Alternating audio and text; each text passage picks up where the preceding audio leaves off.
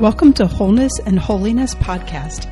Here we will deepen your understanding of human and spiritual integration so you can live the life of peace and fulfillment God has for you. I'm your host, Margaret Vasquez.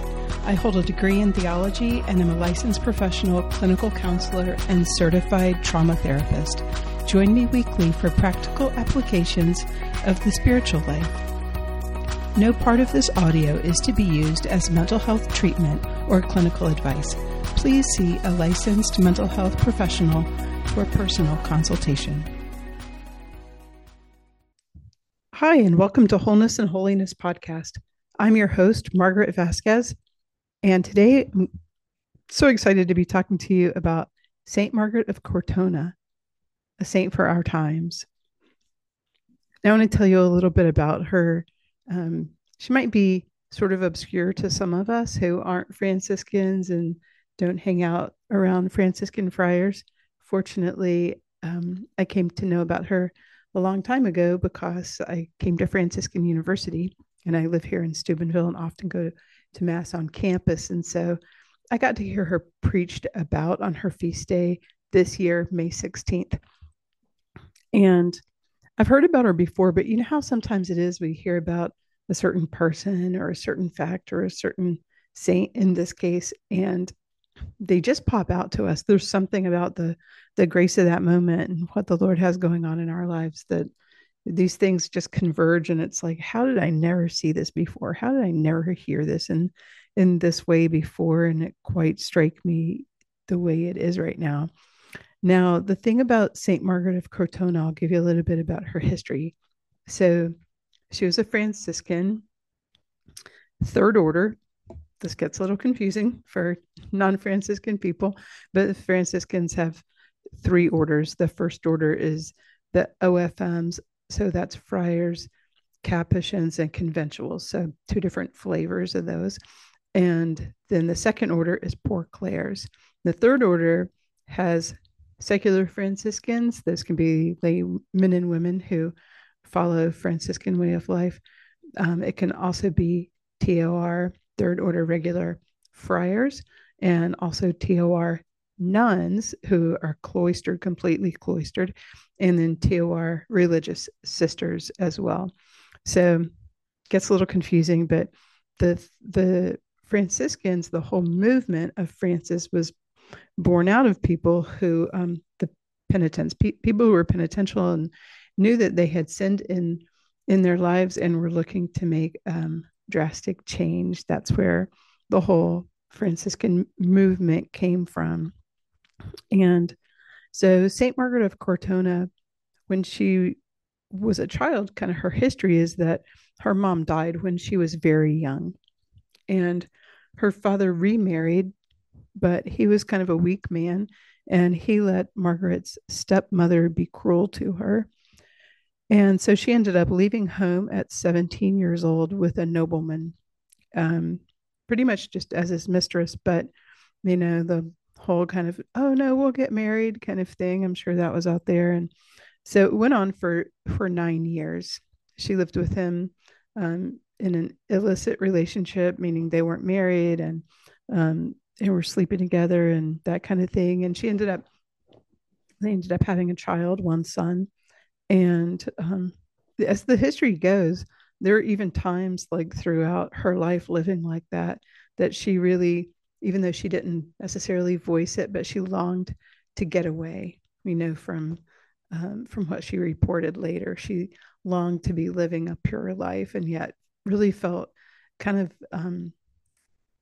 trapped, right, in the circumstances that she was living in, and maybe trapped in how people saw her and trapped in maybe even how she had come to see herself because of how her life was going and things ways she was living and sinning that she had never planned to. And by the pain of her circumstances at home, she ended up getting into. So that was kind of what was going on for 9 years. And even during one of those times, somebody had said to her, "Oh, Margaret, what's ever going to become of you?" And she said that she was uh, leads us to wonder if it was a prophecy or if it was tongue in cheek or if it was both. But she told this person, "You're going to come one day to find me. People will be seeking after me, and they're going to come with as pilgrims." Right. So, meaning that she would be in a holy place, held up as somebody who was holy, that they would be seeking her out, seeking out her intercession as a saint. And that was when she was not living a very saintly life at all. Like I said, living a pretty sinful life. And so that was what was going on for 9 years. She was trapped in this situation by her circumstances and but very much living that life. And so then all of a sudden one day, the nobleman, her lover's little dog comes and gets Margaret and leads her into the woods. So she's following this little dog, like, what's going on? And then in the woods, there's the body of her lover, and he's dead. And so it really caused this like huge moment of crisis. I'm sure in a very probably painful, traumatic way, and yet at the same time in a very good way. Amazing how those two things can coincide, because of course that would have been earth shaking for her, and she was left as a single mom. And yet at the same time, it really broke something inside her. How we can kind of put off till later. There'll be a later day where I'll really get serious about spirituality, my relationship with the Lord. There'll be a later day when I'll really take this holiness thing seriously. There'll be a later day. And so all of a sudden it got real for her, so to speak. And she realized there was no later day for him, and that she better go ahead and convert. And so she did. She felt profoundly bad about being a part of him living the way he did up until now. All of a sudden, his demise, and he didn't have a chance to convert. And so, at least at this point, before he had, right? But at this point, it was over. His life was over. And so she was led to, um, through the grace of the Lord, to a place of deep spiritual repentance. And I think what I really want to highlight in her life for us, a few things here, a few qualities about her that, as Father David and I so often speak about, as the podcast is titled, Wholeness and Holiness. And there's just some human characteristics um, that so much lead to us living in a place of connection to ourselves. And those things from Margaret's life that I really want to highlight are her honesty, her authenticity, and her courage.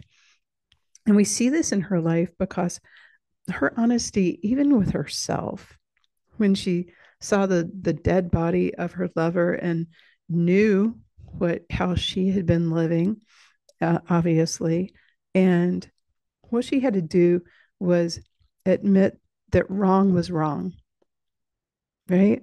And that's something that I see so often in people nowadays that who I work with. It's like there's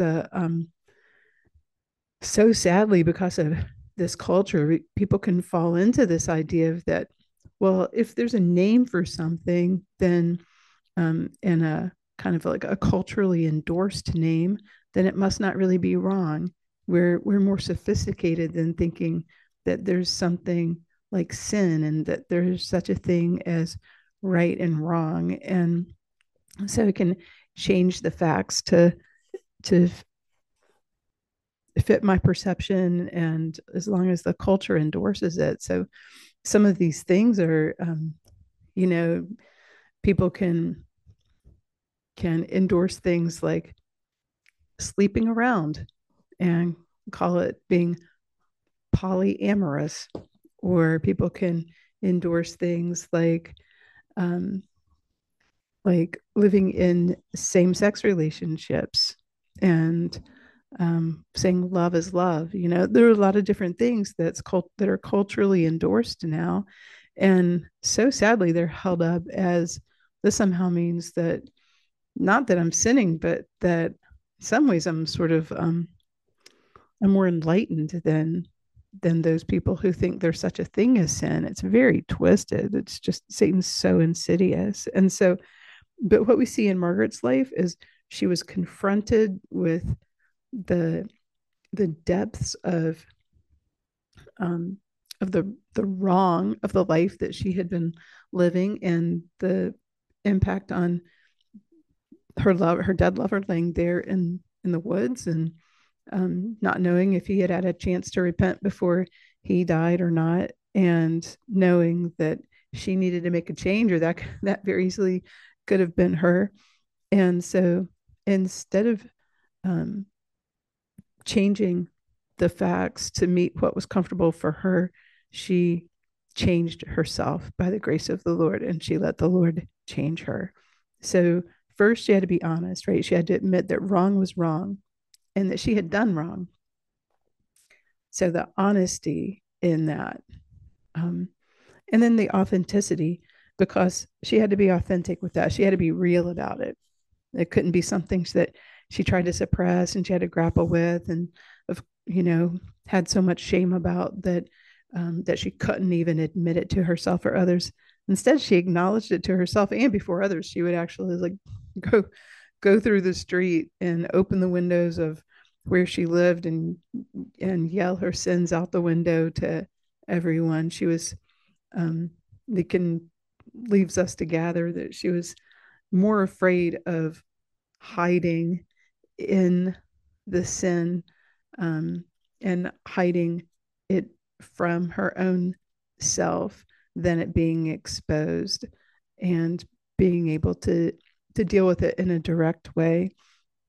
So we see the honesty of admitting that wrong is wrong, acknowledge the authenticity of acknowledging it to herself and even to others, and then and the courage that those things took. That takes a profound amount of courage to be honest with ourselves like that, and to be honest with those same facts before the face of others. Kind of where that led was those same characteristics that were so much a part of her and led her to a place of conversion, really came to characterize her relationship with the Lord. And I think that's so beautiful, because I've been reading this book about her because I was so struck by her when we celebrated her feast just not too many weeks ago, maybe about a month ago.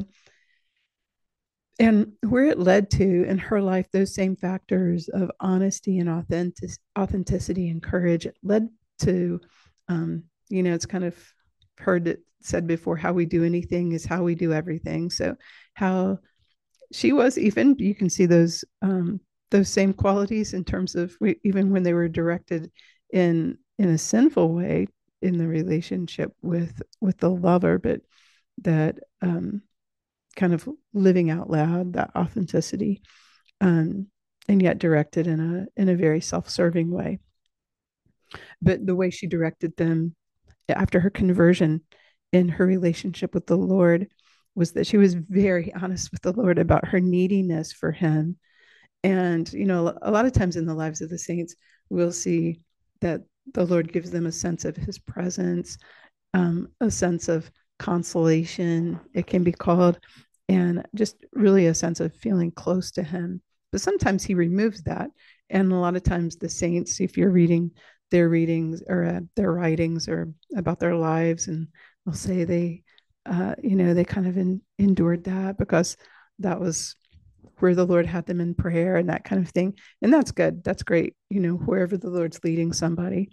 But what I love about her is when the Lord would remove the sense of his presence from her, she would just go after him and just like beg and plead and insist and just beg and beg and beg. So it was very shameless, that shameless way she directed her neediness to the Lord, and just telling him, I'm too needy. Like, you can't do that to me. Please, please, please, please, please don't take away the sense of your presence. And the Lord would relent, and oftentimes and gave her deep mystical graces so much so that people would come from all around the town to watch her pray because she would have such mystical things going on while she was praying. So, which that itself had to take a lot of authenticity just to, okay, I am who I am and I'm going to receive these graces from the Lord because they that sense of intimacy and being able to experience the presence and the closeness of the Lord mean more to me um than it the gosh, I guess wanting to hide from others being able to watch you pray. That's just such an intimate and vulnerable thing. Who wants to have somebody watch them pray? And yet to Margaret it meant more to her whatever the Lord was doing with her. And so she didn't want others to watch her pray, and yet she would submit to it because it was, whatever the Lord was doing and however he was going to use it, even in the lives of other people, even if it was something so vulnerable like having others watch her pray. So I love that the honesty, her initial conversion, that wrong was wrong and she had done wrong, the authenticity of acknowledging that to herself and before others, and then the courage to live those things out loud in an all out kind of way, and just doing that deep dive into the relationship with the Lord, and that same neediness, emotional dependency, that she had focused in a negative self-serving way in her relationship with the lover.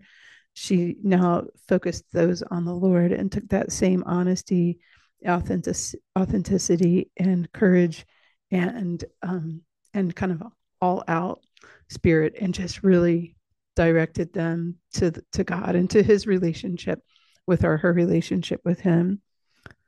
Here's something else that I think is so much makes her a saint for our times. And this is just this is really deeply profound, especially our times, especially where there's so much just rampant sexual sin, so much immorality. And this was that, as I've said, Margaret had deep mystical experiences of the Lord and conversed with him, and he showed her where her one day she was in prayer and he was showing her that her place in heaven was going to be among the virgins. And of course, given her past, she was taken aback by that, and it's kind of like, like, Lord, like, what? She's not like not trusting him, but just kind of herself as a human being, like confounded by this. And and he said yes, that was how he saw her. And I just think that's so deeply and profoundly um, encouraging for us, because there's a scripture in Revelations 21:5. It says, "Behold, I make all things new." That's the Lord who speaks those words. He says, "Behold, I make all things new." And I think we can hear that and we can think, yeah, heaven's going to be, instead of there being pollution and litter, it's going to be clean air, and, tomatoes will really be red instead of be white and mealy on the inside, like 99% of the time when you buy them in the store. No, that is not that is not the extent of "Behold, I make all things new." So it's when the Lord says, "Behold, I," that's God with who's absolute creator and all powerful, and for whom nothing is impossible, that he makes all things new. And all is a great big little tiny word. That is a great big little tiny word. So all things means all things, right? Like the same in the scripture, that all things work together for good for those who love the Lord. That is a great big little tiny word. So behold, I make all things new. New. The old has passed away. Her sins were but so far, as scripture says, as far as the east is from the west. That's how far the Lord puts our sins from us. And that's sometimes we can think like, okay, you know, as far as the east is from the west, as far as, Virginia Beach is from the coast of California. No, that is not what scripture means when it says as far as the east is from the west. That means so completely away. So completely away. So the in the life of Saint Margaret of Cortona, we can see how the Lord making all things new meant restoring somebody who had lived in sin, willful, chosen, illicit relationship with her lover out of just wanting to be out of the cruelty of her father's house and living in that illicit relationship for 9 years and even having a son and the all the worldliness because he was a nobleman and just kind of all that her life was consumed with. He made that new, but not just that, the circumstances of her life, but made her new so that when she would go to heaven, her place would be among the virgins. How amazing is our God? How completely transformative is his grace? There's nothing, nothing, nothing, nothing beyond the reach of the Lord and beyond his mercy. So completely transformative it is, his mercy and his grace. And yet again go back to those qualities that she showed because they're really essential. So that being honest, if we're gonna bring something to the Lord, if we're gonna give it over for it to be transformed, or even giving ourselves over for us to be transformed, the Lord's given us free will, and so we have to release those things to him. We have to give them over for him to transform them, because he won't bypass our will in doing that. So Margaret surrendered her life and then her very self, even the neediness that she had. She gave it all over to the Lord, the sinfulness of her past, the shame, everything. And just by the giving those things over to the Lord, what happened? I think so many times when we're looking to give things over, we're like, boy, I don't want to let go of it because is it going to, we kind of want to control the outcome of them. We think we have a lot better idea of how they need to go and a lot better ability to bring those things to a good end. And yet we see by letting go of those things, her past, her neediness, her very self, the Lord truly did make all things new in a way that so far surpasses the limits of our mind and what we see, and certainly what we even see and can readily kind of perceive, or maybe even might be really hard to even fathom that the Lord would make something like that new, make us that new. Certainly far surpasses our own ability if we were to keep a grasp on ourself, on our past, on our history, or trying to determine our future and how we could control those things and have them turn out. So I encourage you to check her out. There's some few little YouTube videos about her. Maybe get a book on her, but certainly asking for her intercession.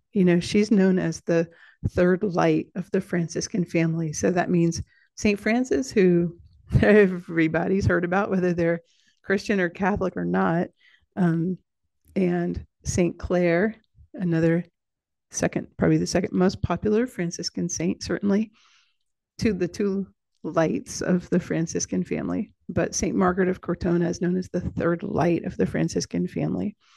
So amazing was her life, and so much a saint that gives hope for each one of us, no matter the extent of the sinfulness of our past, and we all have sinned.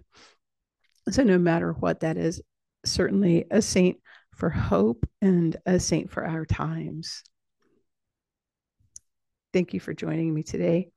And just a reminder, if you want to get in touch with myself or Father David for human and spiritual integration workshops or healing missions or retreats, get in touch with me by way of sacredhearthealingministries.com. There's a contact form if you go on the website. Tons of information up on the website. I am also, once again, doing intensive trauma therapy, and will soon be having a course, a human and spiritual integration course coming out. Look for that in the upcoming months on the website. That'll be available there. Also, Father David has a book, Evangelizing Catholic Culture, and my books, More Than Words, The Freedom to Thrive After Trauma, and Fearless Abundant Life Through Infinite Love. Those are all available on Amazon, either by looking up Father David Tickerhoof, T-O-R, or myself, Margaret Vasquez. Thanks once again for joining. May the Lord give you peace. Thank you for joining me for today's show. Please subscribe and share, and check us out on wholenessandholiness.com. Follow and like us on social media. And to learn more about Sacred Heart Healing Ministries, please go to sacredhearthealingministries.com.